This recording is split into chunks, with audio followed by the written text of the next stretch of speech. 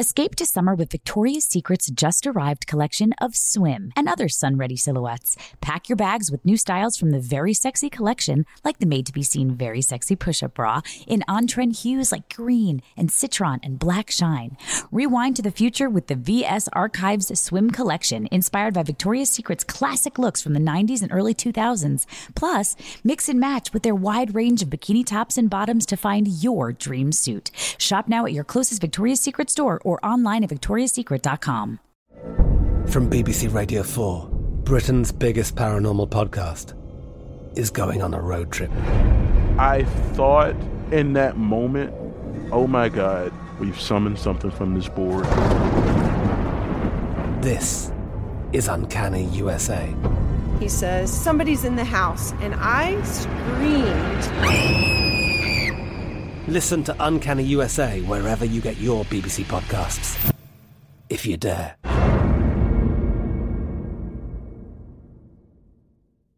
Xfinity has free premium networks for everyone this month, no matter what kind of entertainment you love. Addicted to true crime? Catch killer cases and more spine-tingling shows on A&E Crime Central. Crave adventure? Explore Asian action movies on Hi-YAH. Searching for something extreme? Check out skating, snowboarding, and more on Fuel TV Plus, the global home of action sports. And find crowd-pleasing bops on iHeartRadio's Hit Nation playlist. There's new free shows and movies to love every week. Say free this week in your Xfinity voice remote. You know that feeling when you walk into your home, take a deep breath, and feel new? Well, that's what it's like to use Clorox Scentiva. Because Clorox Scentiva smells like coconut, cleans like Clorox, and feels like energy.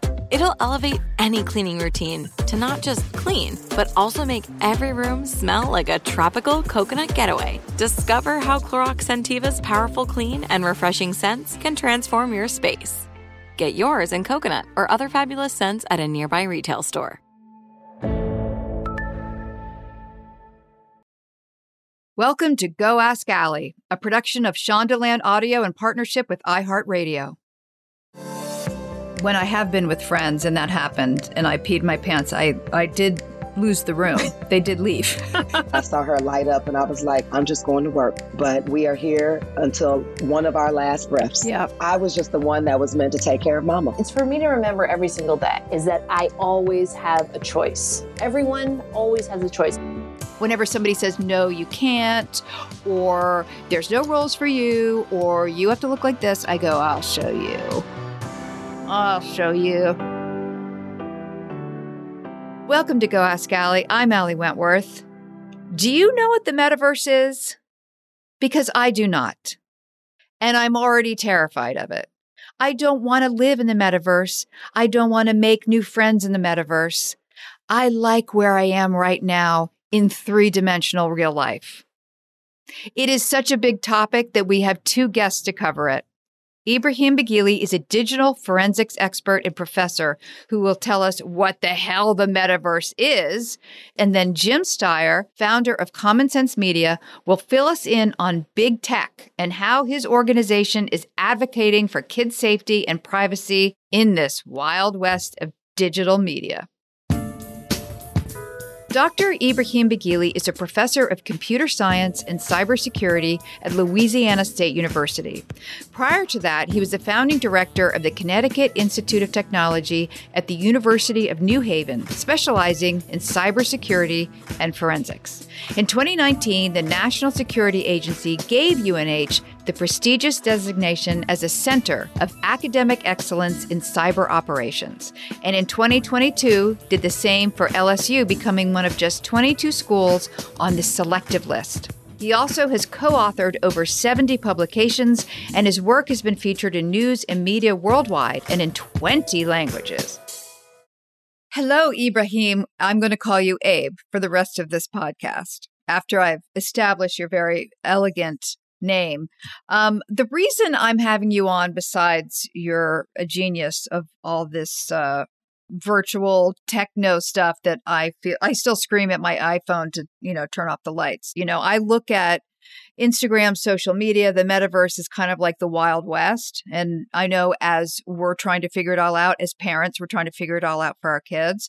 But let's just start with the big, broad, simple question, which is, what the hell is the metaverse?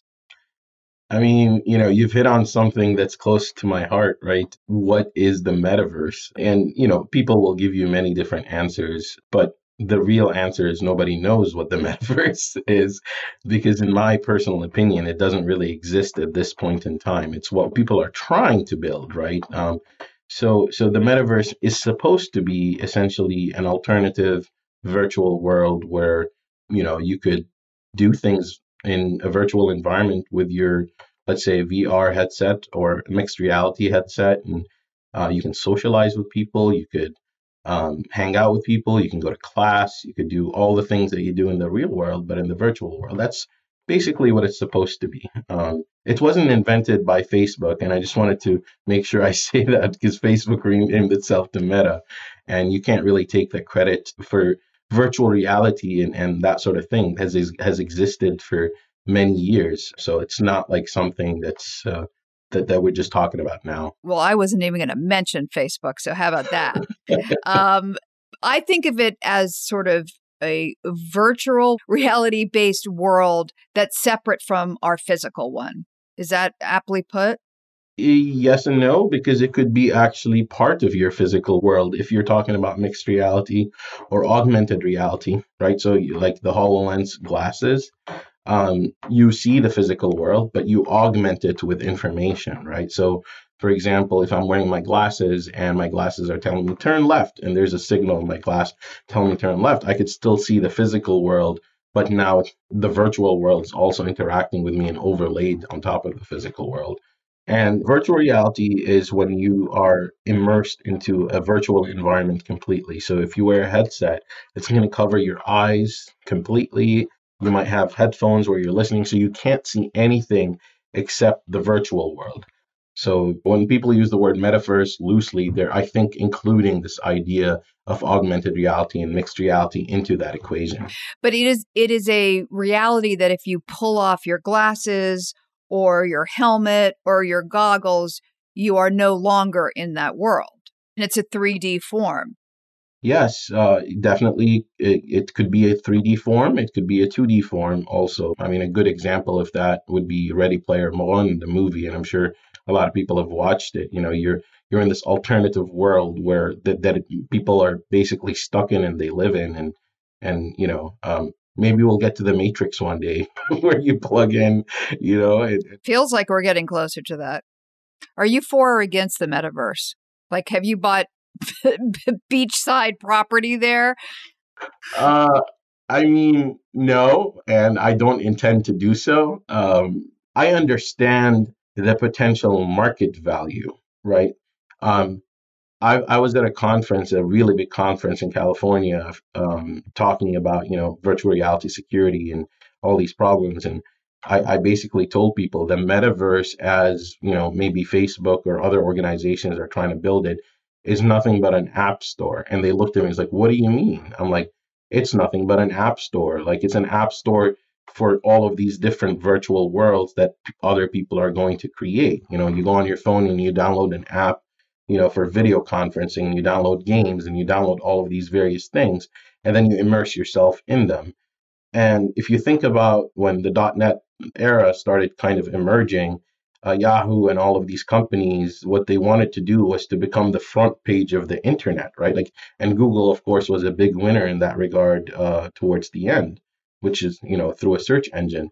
But if you think of the metaverse, I mean, the metaverse, the winners are the ones that are going to be that front page for all of the other things that people are going to build in those virtual worlds. And I think that's really what's happening, right? So that's really where my mind is we're still at the stage of creating some environments that people can be in, but not necessarily the environment that's the access to all other environments.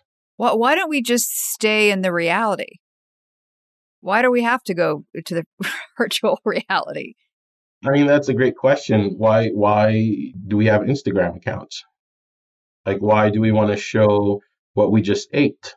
I mean, humans, humans, I believe, have a tendency to want to share at least good parts of their life on the internet. And there's a whole, theory of de-individuation when you look at psychology and how when you're online, you feel more anonymous. Therefore, sometimes you can be more of yourself.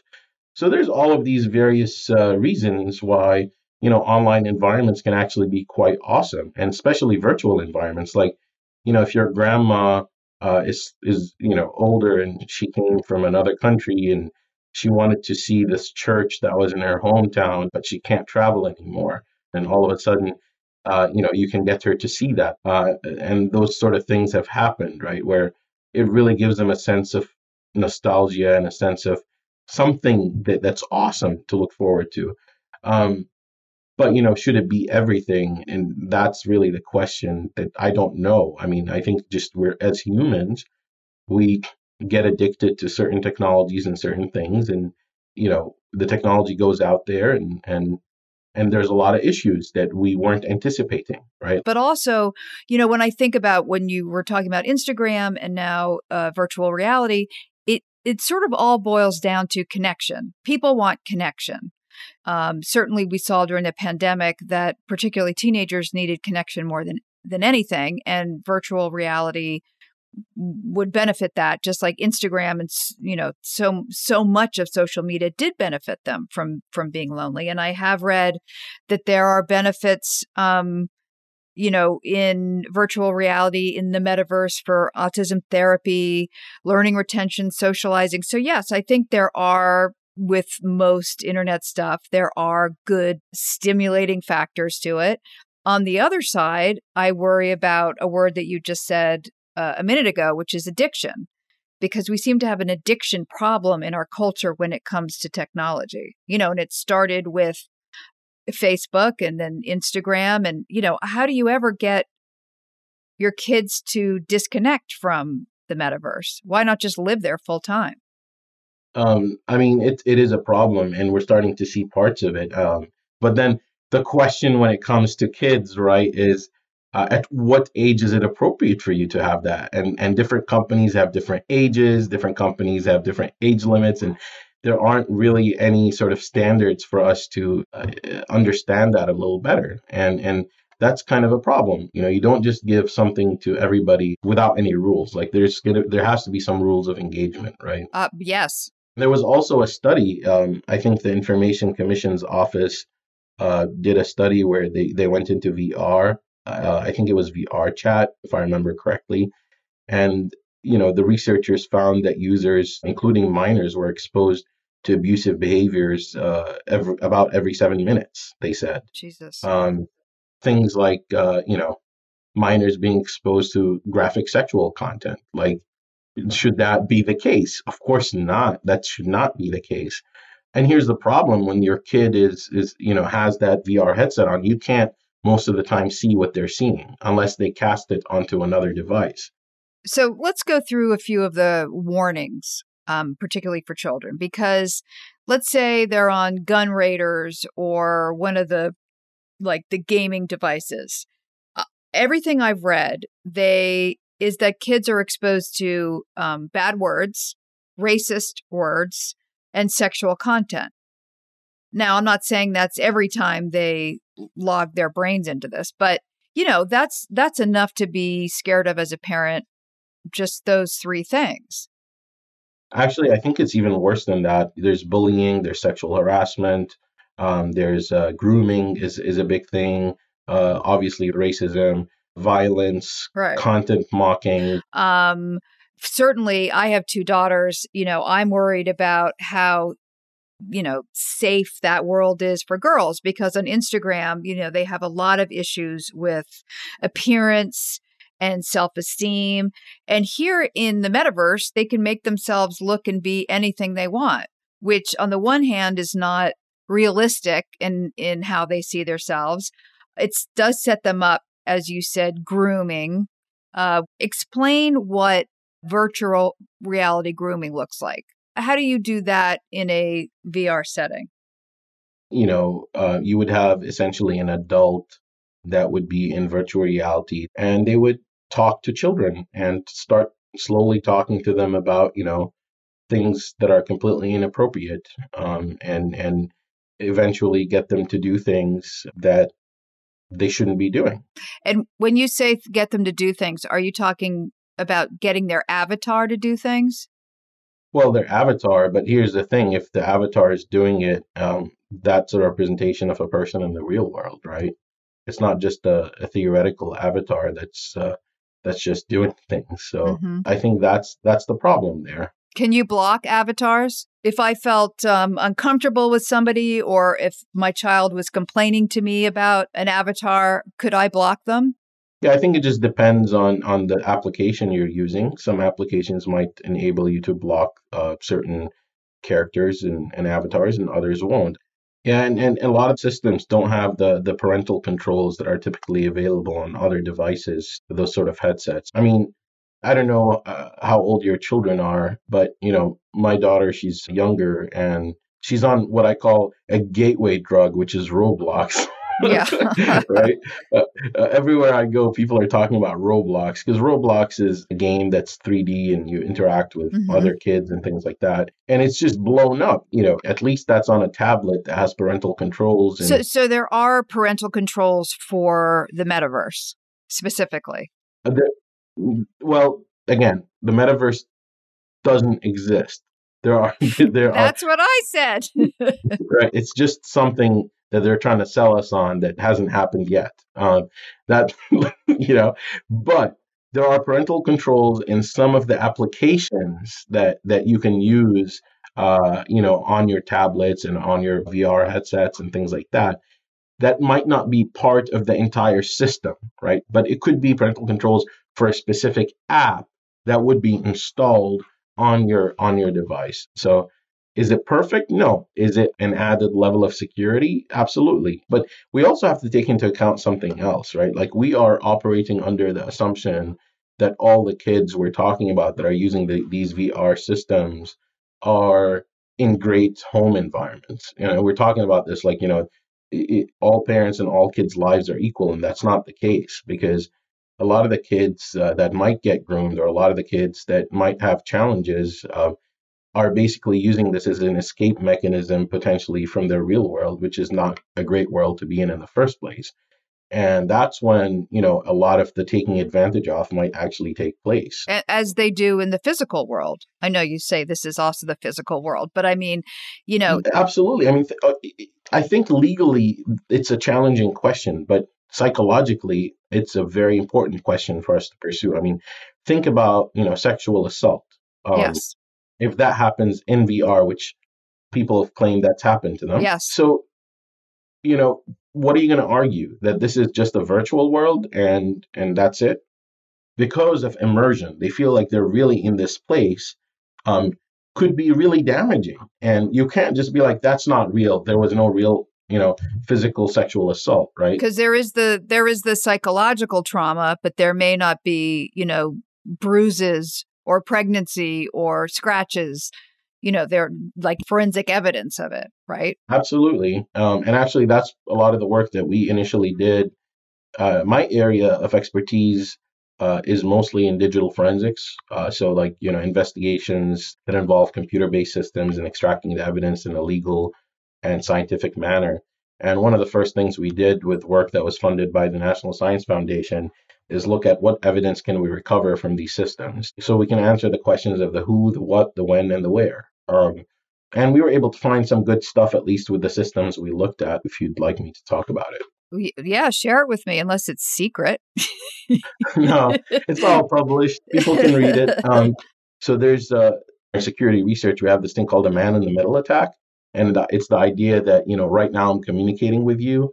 And if there was somebody that was intercepting the communication between me and you, they would be injecting themselves in the middle. And that's what's called a man-in-the-middle attack.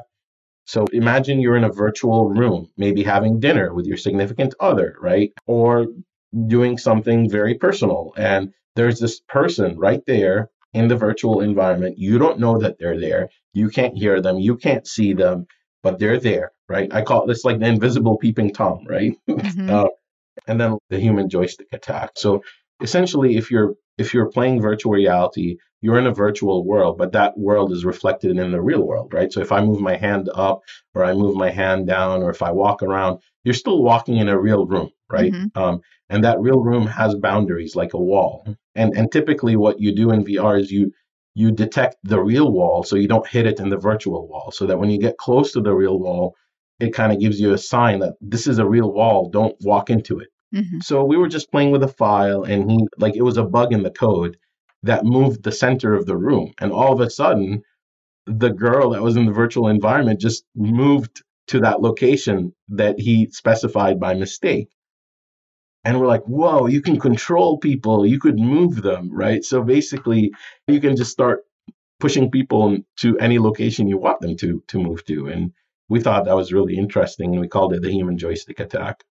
Oh my gosh. And there's also, I've read about cyber sickness. People get motion sickness in this VR world. Yeah, if you're in VR for a long time, it doesn't make you feel great, number one. And number two, we also ran that as an experiment where the environment started flipping around and moving around and made you feel really sick.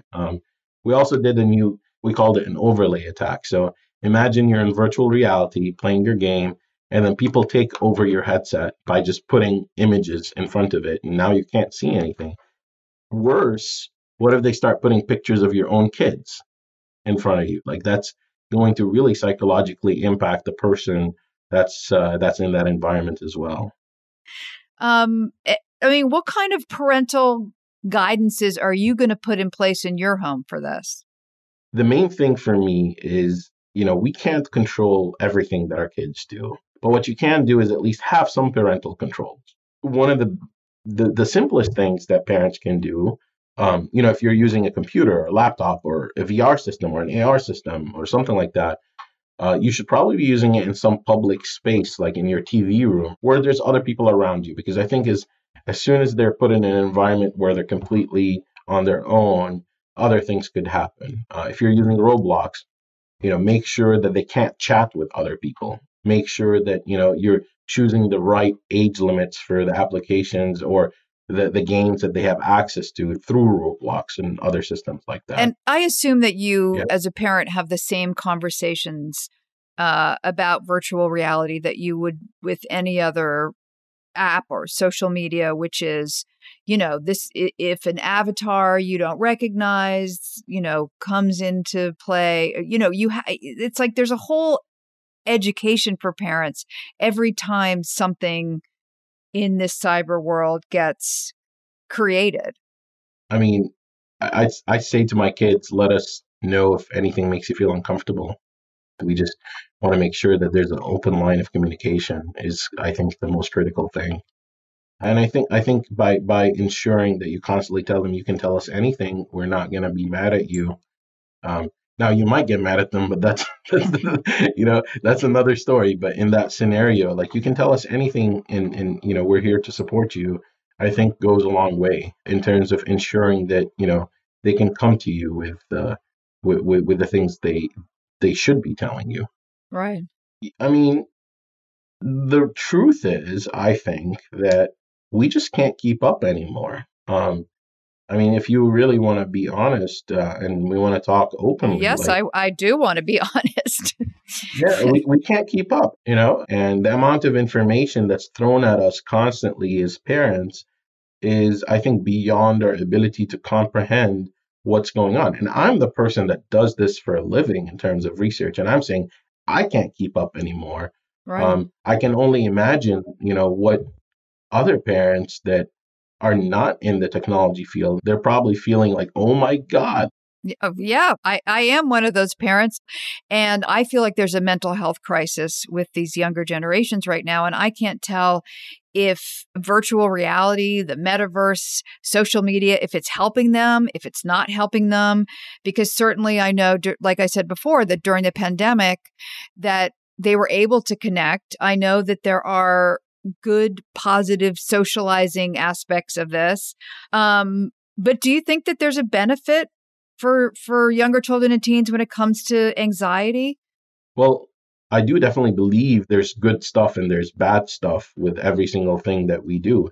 There's definitely some very positive use cases for using virtual reality, for people that might not have great social skills, for folks that might have autism, and but also there's some very negative things about it, like all the data that they might be collecting with your eyes and your gazes, and is that data, being used positively or negatively, and are they just leveraging that data for making more money or not? And these are the sort of questions that we need to think about very carefully, other than the safety issues and, of course, a lot of the challenges that we spoke about. But definitely there are positive use cases. But it doesn't mean that they're going to overpower the negative use cases. And that's kind of the crux of the problem. Right. As a security researcher, you realize that when companies are releasing new technology, they're trying to get it to market as quickly as possible, right? So security is a complete afterthought. And that's one of the issues that really happens when people get excited about technology. They just want to launch it. They want to put it in people's hands, and the rest is history, right? And then all of these problems start appearing, and we're not thinking about the problems. So, sorry, I'm kind of drawing a dark cloud here. No, I'm happy you're drawing a dark cloud, because I have a lot of fears, as I think a lot of people do, about this. And I'm even going to make you go darker by asking you, what are your biggest fears about the future in the metaverse? I mean, so there's the saying, right? Money is the root of all evil, right? That whole metaverse thing, it's not really driven by, it's not pure. People are not trying to move into that direction because they're thinking that it's really going to help people. The hard push from all these big companies is not driven by, we're going to make your life better, right? It's really driven by, we're going to make more money, right? So that's really what scares me is there's no real foresight and thinking about the potential impact of moving in that direction, like in terms of how do we do this right? And I think that's honestly one of my biggest problems with not just the metaverse, with any new technology that's coming out. Mm-hmm. I think that parents should know that at this point, the metaverse is not there, but that extended reality, virtual reality, augmented reality is truly there. And we need to be very cognizant. And as parents, we need to maybe unite in some fashion to make sure that, things are being done in a way that will benefit our kids and our society. And I think that's an important message that we need to all consider as we're moving towards the so-called metaverse. Yes. Thank you.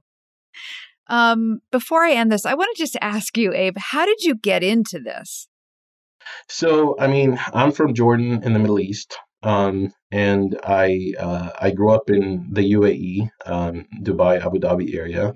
And where I grew up, the internet was fully censored. And in order for me to sort of see things that I wasn't supposed to see as a kid, I had to learn how to, bypass the internet proxy at that point in time. So you were a baby hacker. So that's how I got into security, right? Okay. Let's just put it that way. Baby hacker. Thank you so much for doing this, Abe. I really appreciate it. And thank you for all the work you do to, help keep it safe for all of us. Thank you. And, my students did the hard work. I just was there to support them. Aww. And it's time for a quick break. But wait, when we come back, the founder of Common Sense Media tells us what his organization is doing to help us protect our children. Escape to summer with Victoria's Secret. Pack your bags with just-arrived swim, cover-ups, corset tops, and other sexy silhouettes. When the sun goes down, opt for bold and blingy styles, like the made-to-be-seen Very Sexy Push-Up Bra from the Very Sexy Collection, in on-trend hues like black shine, green, and citron. For a glam statement, pair them with your favorite jeans and bring the heat.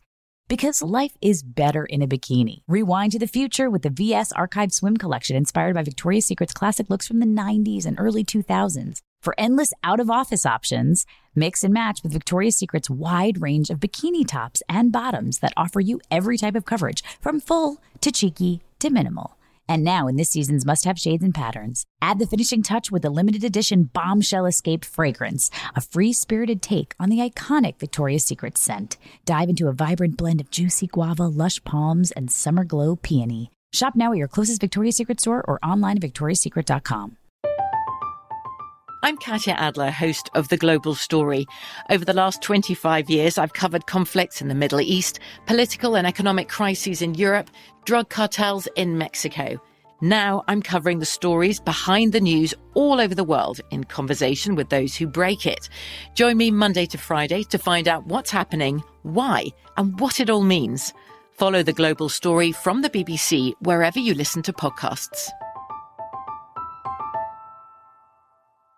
Xfinity has free premium networks for everyone this month, no matter what kind of entertainment you love. Addicted to true crime? Catch killer cases and more spine-tingling shows on A&E Crime Central. Crave adventure? Explore Asian action movies on Hi-YAH. Searching for something extreme? Check out skating, snowboarding, and more on Fuel TV Plus, the global home of action sports. And find crowd-pleasing bops on iHeartRadio's Hit Nation playlist. There's new free shows and movies to love every week. Say free this week in your Xfinity voice remote. Are you tired of your scented cleaning products smelling and cleaning like meh? Then it's time for an upgrade with the power of Clorox Scentiva.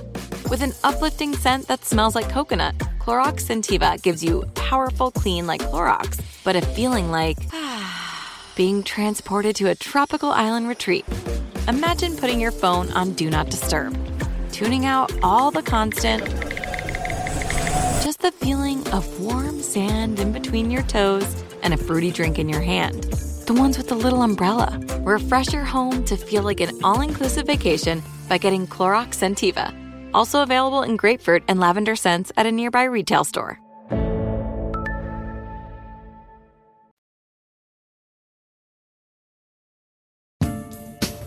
Welcome back to Go Ask Allie. My next guest is Jim Steyer, the founder and CEO of Common Sense Media, a nonprofit that provides ratings and recommendations of safe media for kids. Steyer describes the group as nutritional labeling of media. It also focuses on the effects media and technology have on young users and advocates for kids' privacy protections online. On top of this, Steyer is an award-winning professor at Stanford University, where he also attended college and law school. And I met him when I was 12. So, Jim Steyer, besides being the founder and head of Common Sense Media, we should probably disclose that, in fact, you were my camp counselor at a very young age. There you go. You were a very, very cool camp counselor. You wore like puka beads and you were always in bare feet and your hair was longer. And look at you now. Look at you now. I love that. I love that. You know, I still think of you as Dabber. That was your nickname when you were 12 years old. Yes, it was. And you are one of my all-time favorite campers. Thank what can you. I say? Oh, that means a lot to me. Thank you. That is totally true. So, first of all, you are the founder of Common Sense Media. And as a mom who's always been concerned about content, I'd like to thank you. How would you best describe Common Sense Media? I would describe us as the biggest child advocacy group in the United States and also the biggest media and tech advocacy group in the world. And I think most of your listeners in our audience knows us because we rate and review every movie, TV, video game, website. We have about 150 million unique users. And also, we have a curriculum on digital literacy and citizenship that's in 110,000 schools in the United States and around the world. So we created that whole field of the safe, ethical, responsible use of cell phones and the internet and Instagram, Snapchat, that kind of stuff.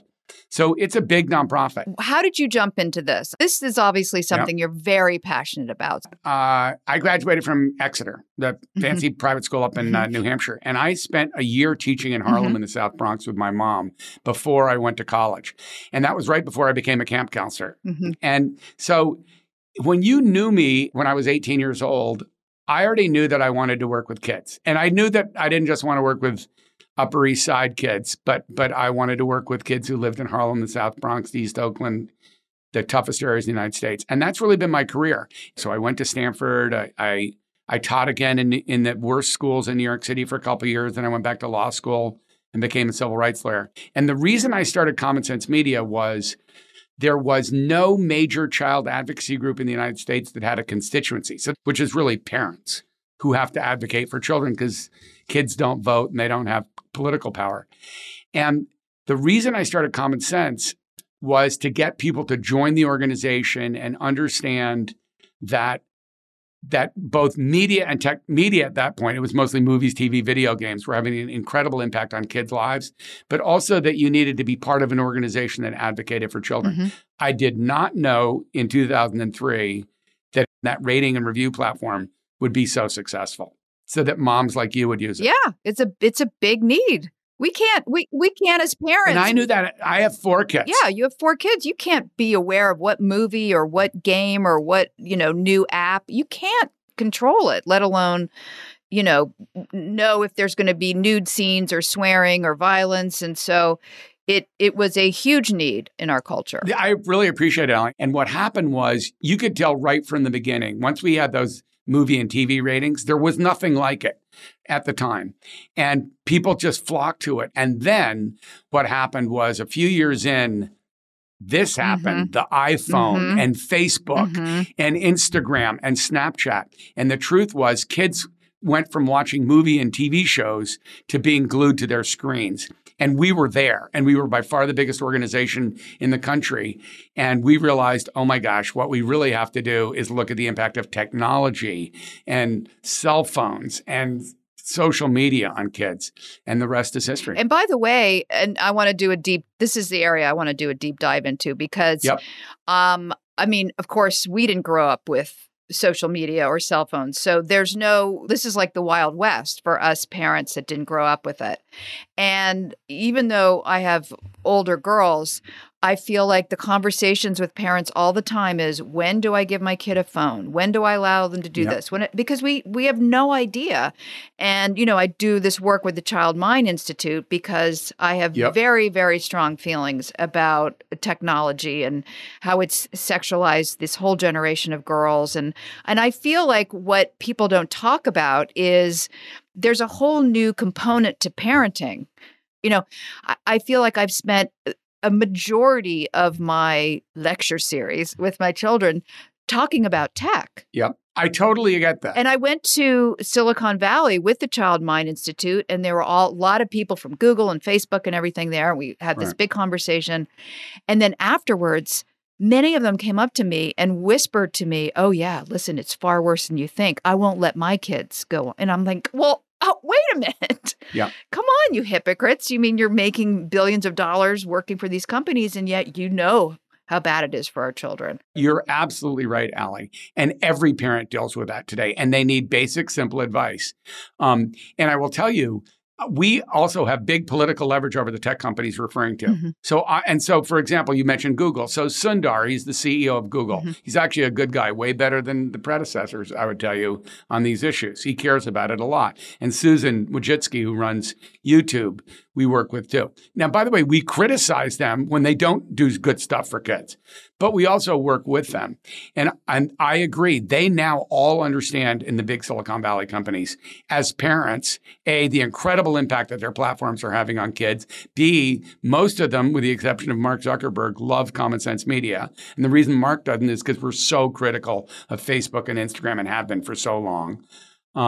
But this is the 24/7 reality for every parent. And we try to make it simple, easy, and we have several hundred staff here who all they do is try to educate parents and the broader public about the impact of media and technology on kids and what we can do about it. And then we try to pass big laws around privacy and holding the social media platforms accountable for the misinformation and disinformation. We're doing a big study on porn and sexting. As a mom, I guarantee you will be interested because most parents out there know their kids are exposed to stuff at ridiculously young ages now. Yes. So, I mean, a 7-year-old boy can just Google titties and he can go to the dark web in a matter of minutes. Correct. And they're not supposed to be on YouTube or TikTok, but they are. I mean, that's where kids live today, right? It's primarily on YouTube, TikTok, Instagram, Snapchat, probably in that order. And the problem is these are all driven by algorithms. And what happens is they also maximize the most sensational stuff. That's how you engage people, violence, sex. And so little kids can go down the rabbit hole very quickly on these platforms. It must be such a battle for you because there are so many billions of dollars made in this arena. Like, sure, sex and violence sells. But we're pretty powerful. I mean, you'd be surprised, Ali. Honestly, I mean this. We've been, almost all the executives use our stuff. You said you went out there for the Child Mind Institute. And by the way, we work with them on kids and mental health issues a lot. I know. But the guys who run most of the companies and the people at the levels below them are almost all Common Sense Media consumers. And so we go to them, but we also regulate them. We passed all the big privacy laws here in the United States. We passed this year, we did in California over the opposition of certain tech companies, the age-appropriate design code, which means that if you're building a new platform like a Snapchat or an Instagram, you have to think about the kids who are in your audience and build it for that. And, the Europe and the rest of the world are in certain cases farther ahead than the U.S. The U.S. has done a terrible job of regulating the tech companies, in my opinion. And only over the last few years, because the broader public totally agrees with the common sense perspective on this, has everyone come to understand that the Wild West, which is how you correctly described it, has got to change. So we're entering an era now where young people themselves, including yours, have really come to understand how much their lives are being shaped by these devices and these platforms. So give me an example of something that you fought and won. I'll give you two good ones. Yeah, good. Early years of Common Sense Media, early years, we went after the video game industry because they made really disgusting, ultra-violent and sexually violent video games like the Grand Theft Auto series or Postal. And so they were coining money. Video games, by the way, are a way bigger business than movies. I don't know if the public knows that, but those companies are way more valuable than movie companies are. And, boys in the U.S. and around the world are addicted to video games in many cases. Yes. But before we came along, there were a ton of ultra-violent, sexually violent video games that kids could buy at age 10.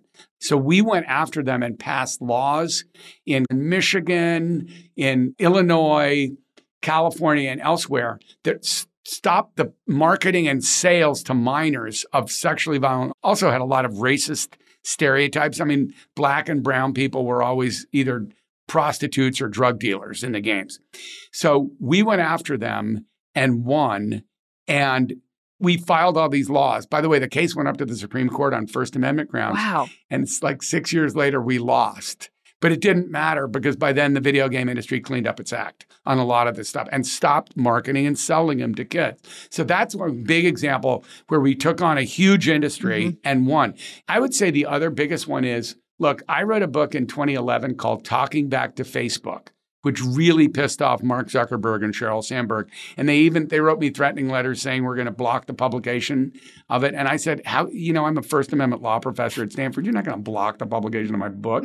But, and it exposed them for what they did around girls' body image and all the comparative, performative stuff that kids do on these platforms. And in those days, Facebook was a platform that kids used. But what happened there was I wrote a whole chapter about privacy. Privacy is a fundamental right.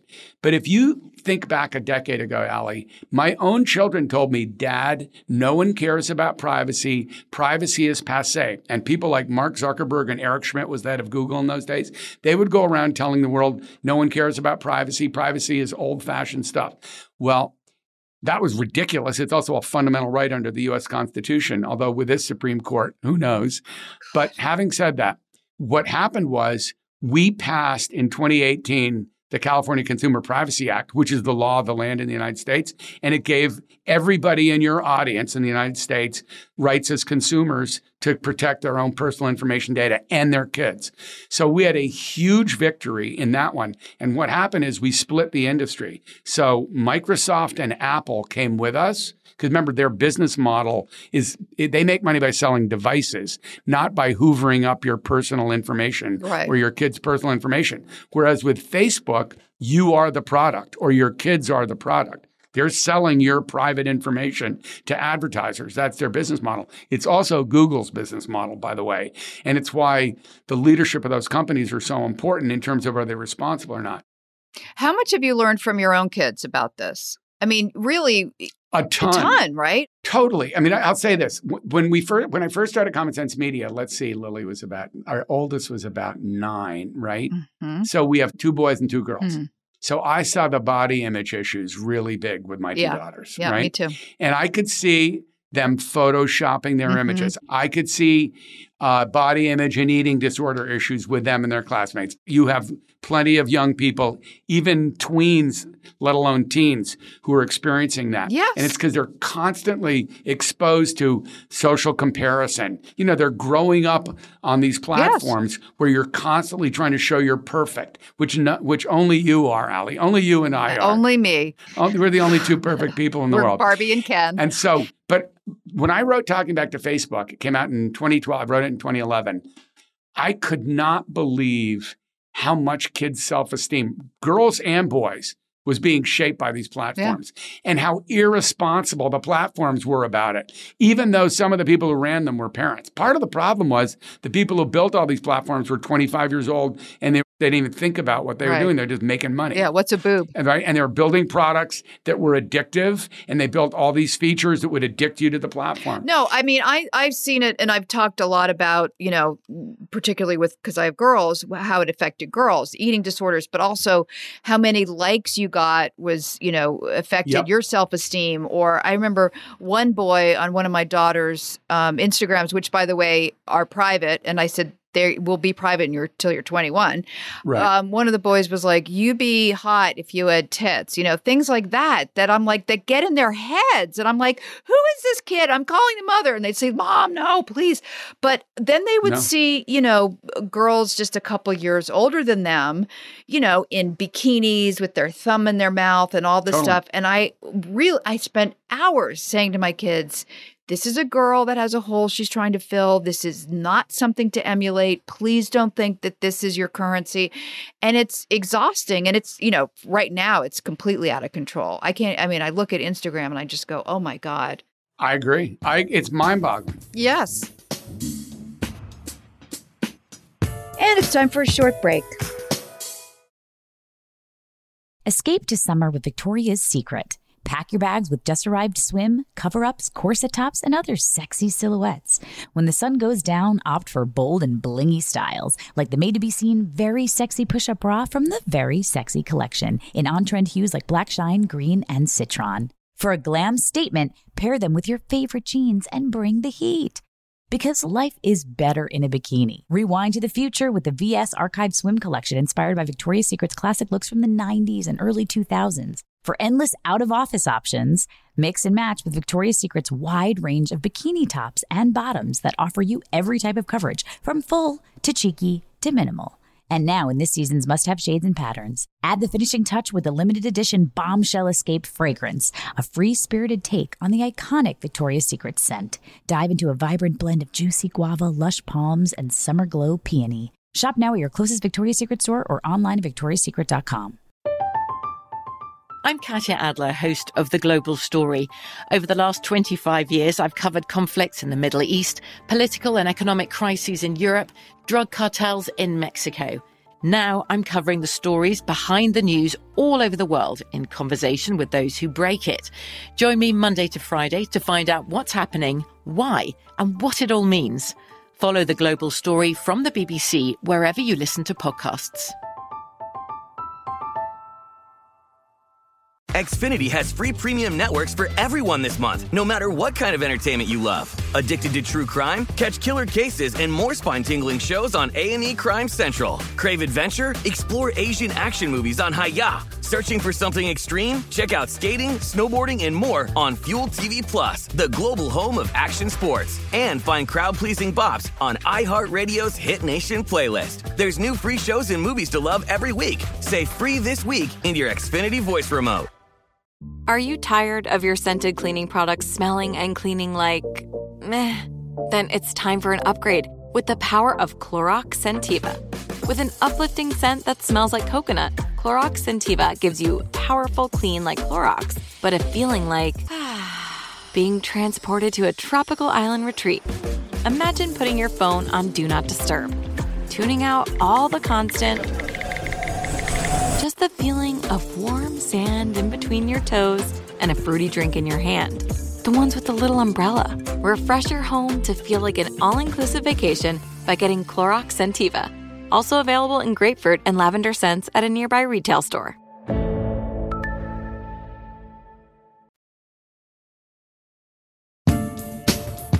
Welcome back to Go Ask Allie. Okay, but here's what I want to talk to you about too. What are you doing about the metaverse? A lot.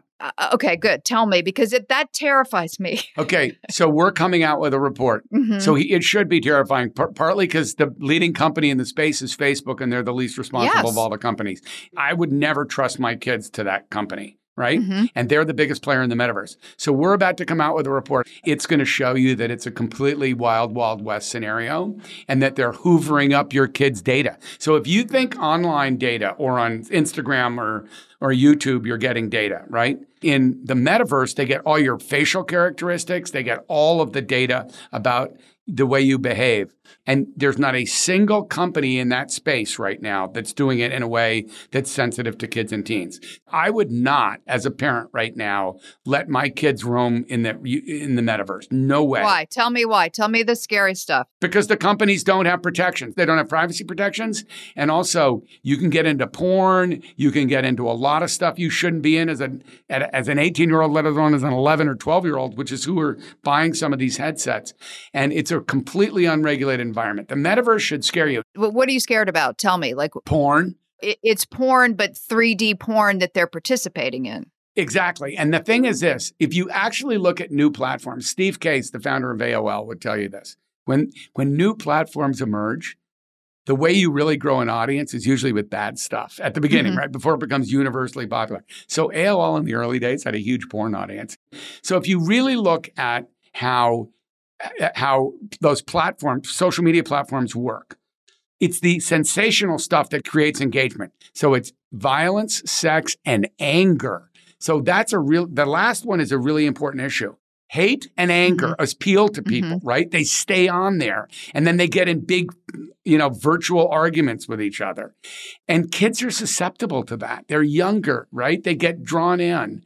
And also there's a massive amount of misinformation and disinformation on these platforms, which we've been very critical of them for. We created with the Anti-Defamation League and the NAACP a campaign called Stop Hate for Profit a couple of years that led to an advertising boycott of Facebook. But there are a lot of ways as a parent that you really need to be aware of what your kids can be exposed to. Is there any worry about like spending too much time in the metaverse and not in one's real life? I think so, but I think that's true with any screen, honestly. Yeah. I mean, if you're in the metaverse for 3 hours, that means there's 3 hours you're not out in Central Park, or you're not out playing outside, or you're not, out with your friends. You're just zoning out in a virtual world. That was one of the things about the pandemic, is it was so hard on kids, and some of the mental health issues that were already there, but that were exacerbated by the pandemic, because kids sat in front of screens. Our youngest kid was in high school, and he would sit in his bedroom, right, and go to school. And I was worried about him being depressed because you're in front of the screen all day. And the big ramifications, by the way, are for lower income kids, because the other part of what happened in the pandemic is a lot of kids just didn't go to school. If you're in a single parent home where your parent is working full time and you had to leave your kid at home and unsupervised, to go to school, a lot of kids just sort of dropped out and the schools weren't able to follow through. So we're going to be living with the consequences of the pandemic on young people for a while. Have you found with tech, the suicide rates have gone higher with teens in terms of isolation? And so here's what I would tell you. First of all, it's not a pure causal relationship. I mean, we're pretty careful. I mean, again, wearing my Stanford professor hat, you have to be careful about just like blaming it all on social media, right? Or tech. And it's simple to do, but it's complex. The data is clear that kids who are already anxious or have other minor issues of depression or anxiety or the normal insecurities that all adolescents have, they can be exacerbated by their online experiences and their social media experiences. So there are clear major mental health implications of that. And this was really exacerbated during the pandemic because kids are just living their lives online. All the screen time rules went out the window during the pandemic, partly because you were going to school for a while on online. I mean, weren't there aspects of it that helped kids? That they were able to talk to friends and not feel so isolated, that there was some form of socialization? Yes. So platforms can do good stuff too, right? It can actually connect you to mental health resources, online counseling, a lot of stuff I don't think people realized was there until the pandemic. So it's not a simplistic, it's all caused by being, online. Yeah. But I will tell you this. About half of all American teenagers experienced some form of depression during the pandemic. That's unbelievable, right? And we have a mental health epidemic right now. So Common Sense Media and Child Mind Institute, who we partner with a fair amount, are probably the leading organizations around this. We're about to do a big campaign with the Surgeon General of the United States, Vivek Murthy, who's fantastic on these issues, and who wrote a book about isolation and loneliness. See, that's another issue for all adults but kids, is that social platforms and internet platforms can allow you to isolate and just sort of retreat into your own little world. And that's really dangerous for young people. Yeah.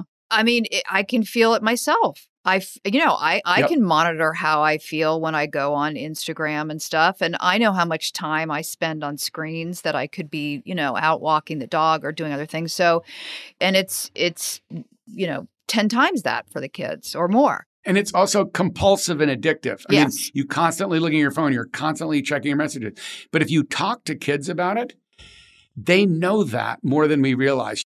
And they're concerned about it, but they also have issues that are very interesting that I've learned because kids view it differently than we do. So for example, one of the reasons why they so constantly check their phones is they want to be there for their friends and they feel they need to respond to their friends when they're friends. I'm like, why? Who cares? But they actually feel pressured to do that.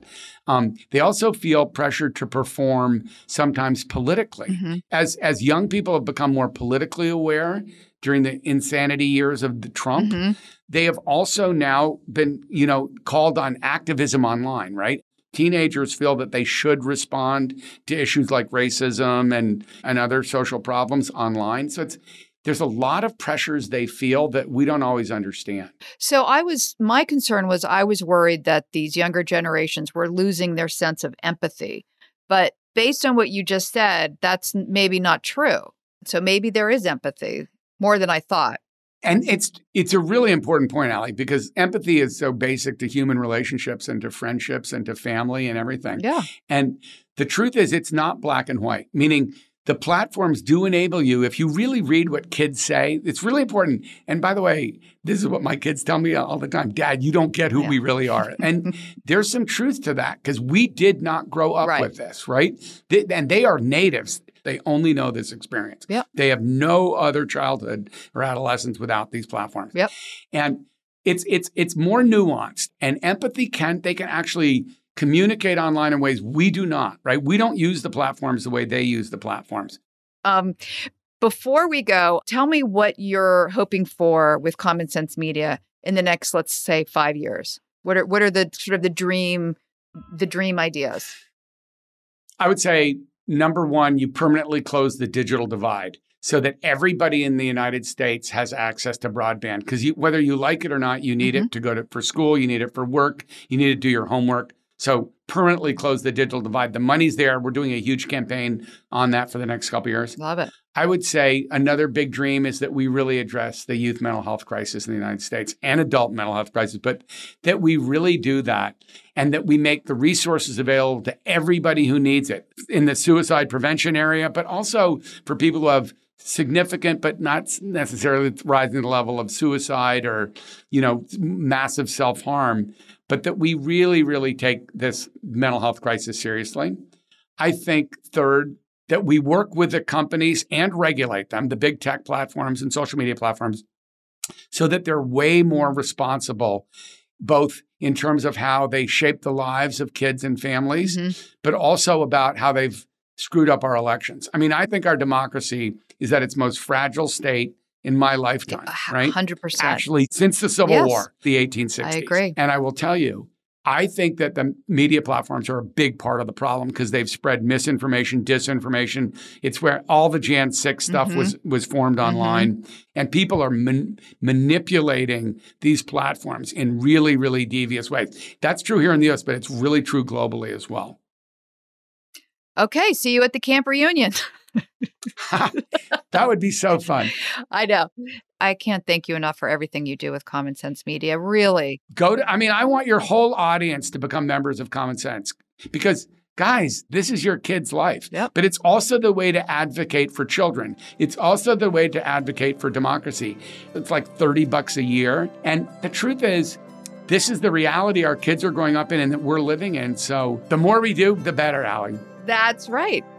Thank you, Jim. Thank you for listening to Go Ask Allie.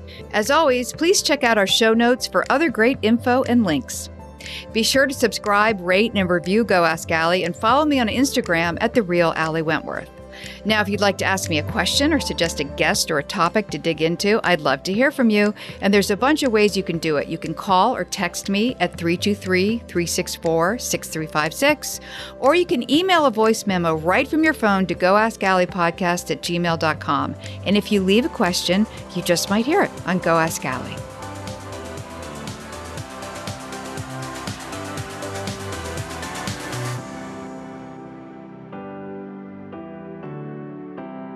Go Ask Allie is a production of Shondaland Audio in partnership with iHeartRadio. For more podcasts from Shondaland Audio, visit the iHeartRadio app, Apple Podcasts, or wherever you listen to your favorite shows. From BBC Radio 4, Britain's biggest paranormal podcast is going on a road trip. I thought in that moment, oh my God, we've summoned something from this board. This is Uncanny USA. He says, somebody's in the house, and I screamed. Listen to Uncanny USA wherever you get your BBC podcasts, if you dare.